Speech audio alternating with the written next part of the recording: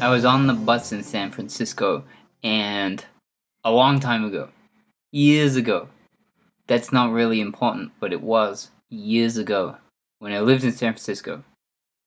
Now I live in Boulder and have a car, so I don't go on the bus that much. Boulder is pretty small, and having a car stops you riding the bus a lot.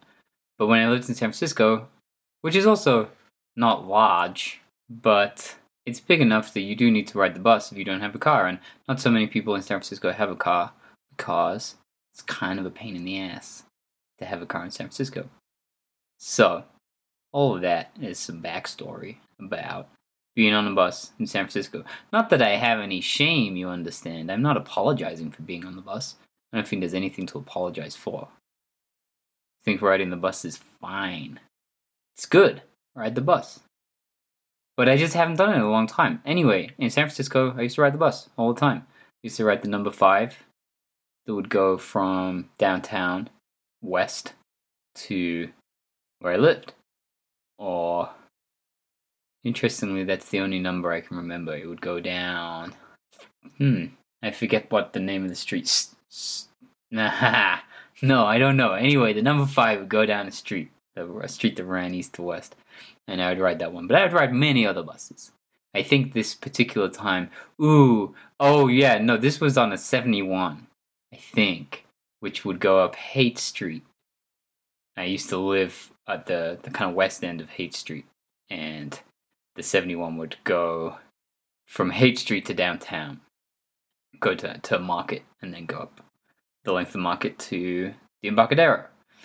And I was riding that 71. I don't remember anything. I don't remember the time of year or anything. But I think it was kind of wintry. I think it was either fall or it was winter. And if you know San Francisco, the winters don't get bad. There's this kind of famous line. Mark Twain said, "The coldest winter I ever spent was a summer in San Francisco." Which is fair enough, because it can get cold in the summer in San Francisco. There's a fog that comes in. It's not always great. But the thing that's missing from that story is how beautiful the winters can be. And I got to San Francisco, I came from London, and I got off the plane, and it was January 3rd.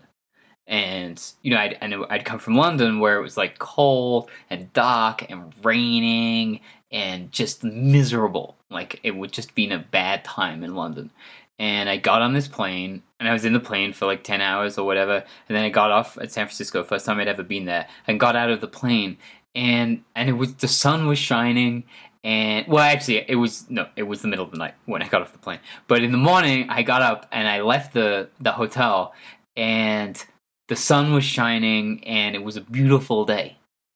It was just gorgeous. And, it was warm, like 65 degrees, so plenty for January, and the sun was shining, and I wandered around San Francisco just feeling totally delighted. Like, oh my god, is this even possible? Anyway, back to the bus. Probably the number 71. I hope I'm getting that number right, because otherwise there's going to be someone listening to this being like, there is no 71, or 71 runs north-south along Geary or something, like, which isn't possible because Geary runs east-west, so even then, making people crazy. Van Ness, not Geary, north-south along Van Ness. But I think the 71 would go down Market, and then it would go down Haight. And there's a place where it would turn somewhere in Hayes Valley, I think. If it's going east, it'd be going east on one street. So it's going towards downtown. It'd be going east on one street, and then it would turn somewhere in Hayes Valley 2 blocks. And then it would turn again. It would turn left 2 blocks. And then it would turn right again and keep going east, but on a different street. Maybe even 1 block. And then it would go down Hayes Street?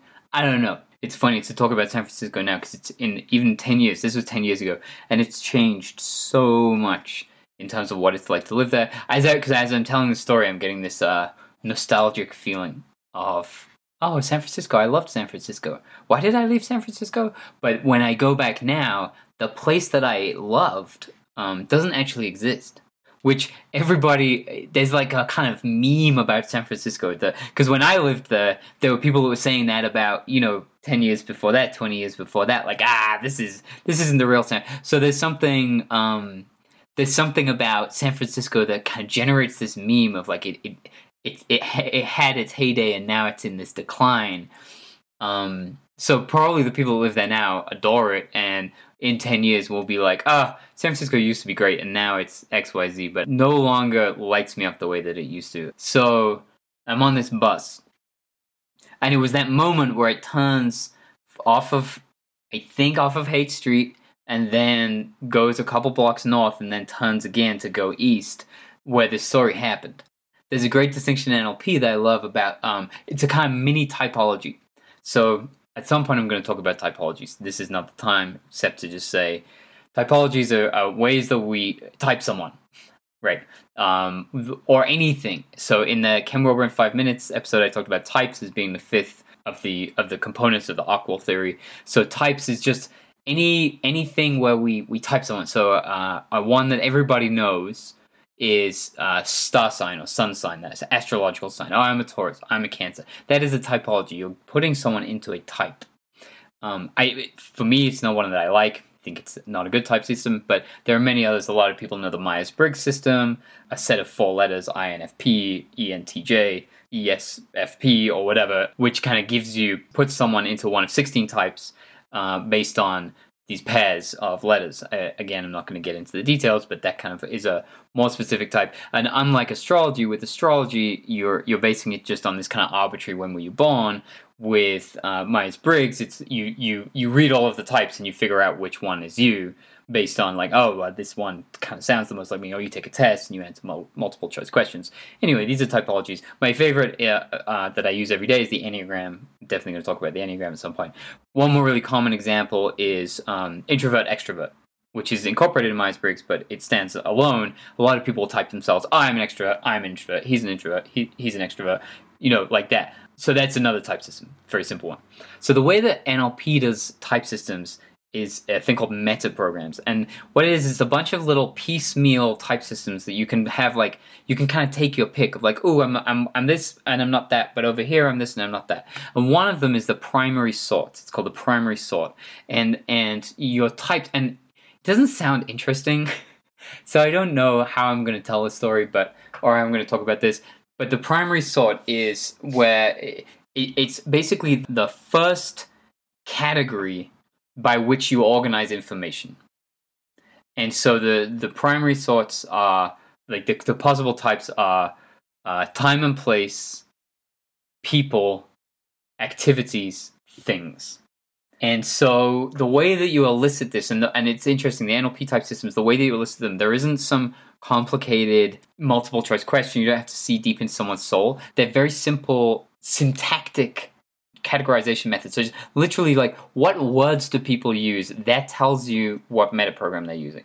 And so you're not trying to figure out, well, yeah, they said that, but did they really mean this underneath? It's like, no, if they use this word, it means that this metaprogram. For good and for ill, I think it's just an interesting typology. I wouldn't want it to be the only one I had, but in the case of primary sort, the way that you figure out someone's type is you ask them to tell you a story. So just tell me about something interesting or pleasant that happened to you recently. And then they tell you, and basically you look for, like, inside of the first 10 words, do they start by telling you about who was there? Do they start by telling you about what was happening, what they were doing? Do they start by telling you about things, objects, or do they start by telling you about the time and the place? And people do it really differently. And what's interesting is once you learn this about yourself, you start to see just a little bit of like how you categorize information. So I'll give you an example. So when I was being tested, I told the story of that I recorded in the 20th Century Go to Sleep episode. So I think it's about episode 6 or 7, something like that. So you can go back and listen to that. But the beginning of that story is, and at the time it was maybe like 6 months ago. So like 6 months ago, I was driving down Arapahoe in Boulder. And blah, blah, blah, blah. So what is that? Time and place sort. I'm a time and place sort. Like, I start that story by telling you when and where it happens. And same with this story. Like, I haven't even told you the story yet. I've spent the whole story, and this is partly, because I'm enjoying myself and I feel no real urgency to get to the point, except I'm going to have to edit this episode, and the longer I talk, the longer it takes me to edit. The talking is fun, the editing is work. But, I spent this whole story just talking about where and when it happened.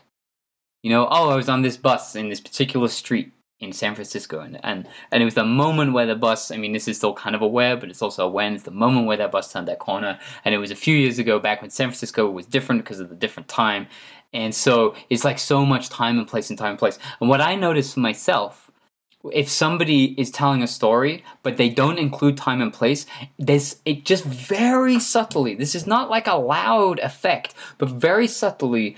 How would I describe that experience? I'm slightly unsettled if I don't know when and where it happens. There's just like an open loop in my mind because, and here's what this teaches you, is because I don't know which bucket to put it in. It's like as if your mind is organized information into buckets, and the label on the top level of buckets is the time and place for me, because I'm a time and place sort. If you're a people sort, then the label is going to be people. Who was there during the story? And if you don't know who was there, I was out with some friends, and I'm telling a story, and I'm like, I was out with some friends, and it was like 3 years ago to the day, and we were in Boulder, and and you know my friends, but you don't know who, then you're going to be unsettled until you know who. So that's for a people sort, and for the other types, same. So it's just very interesting, and you start to spot the people. Oh, this person's a time and place sort. Because they'll tell a story in a way where you're like, yeah, okay, I'm happy, I'm relaxed. They start by telling you, back in London in the 60s, la la la, and you're like, great. And now I'm happy, and the information has a place to go in my mind. So that's time and place sort. So for all you people sorts out there, I'm now going to finish. And then there's activity and there's things. I'm not going to get into that. But I'm now going to finish the story. I'm going to tell you the story. And I haven't said it yet, but this is the Halloween special. So get ready. So I'm on the bus, and there is a young mom and son. They're African American. The son is like maybe 5 or 6, and they're riding kind of opposite me. And then across from them is a young teacher who's also African American young man. And then somehow I figure out that he's the teacher of this kid's school. And this, like I said, this kid is 5 or 6. And so we're all on the bus together, and I overhear their conversation, and they're making chit chat about whatever, and everybody's being very sweet. And then the little kid, no, it was Halloween time, of course. I just realized the time, and this is why I'm telling the story, and it only makes sense because it was Halloween time. Because we passed by a skeleton, like just hanging in someone's window or in their doorway or whatever. And the kid said, "Look, it's Bob." And the teacher laughed, and the mom was kind of like, "What do you mean, Bob? Who's Bob?" And the teacher explained, "Oh, we have a skeleton in the school that we bring out for one of the classes, and we call him Bob for biology class or whatever." And so they teach the kid about bones and skeletons, and we call him Bob. So he's seen the skeleton out in the world, and he was like, "Look, it's Bob." And then the teacher leans over to the kid and says, "But remember, Bob is inside you." And the little kid's eyes just like bulged out like, whoa! And it was a sweet moment. That's it. So my Halloween message to you is to remember, Bob is inside you. And be well.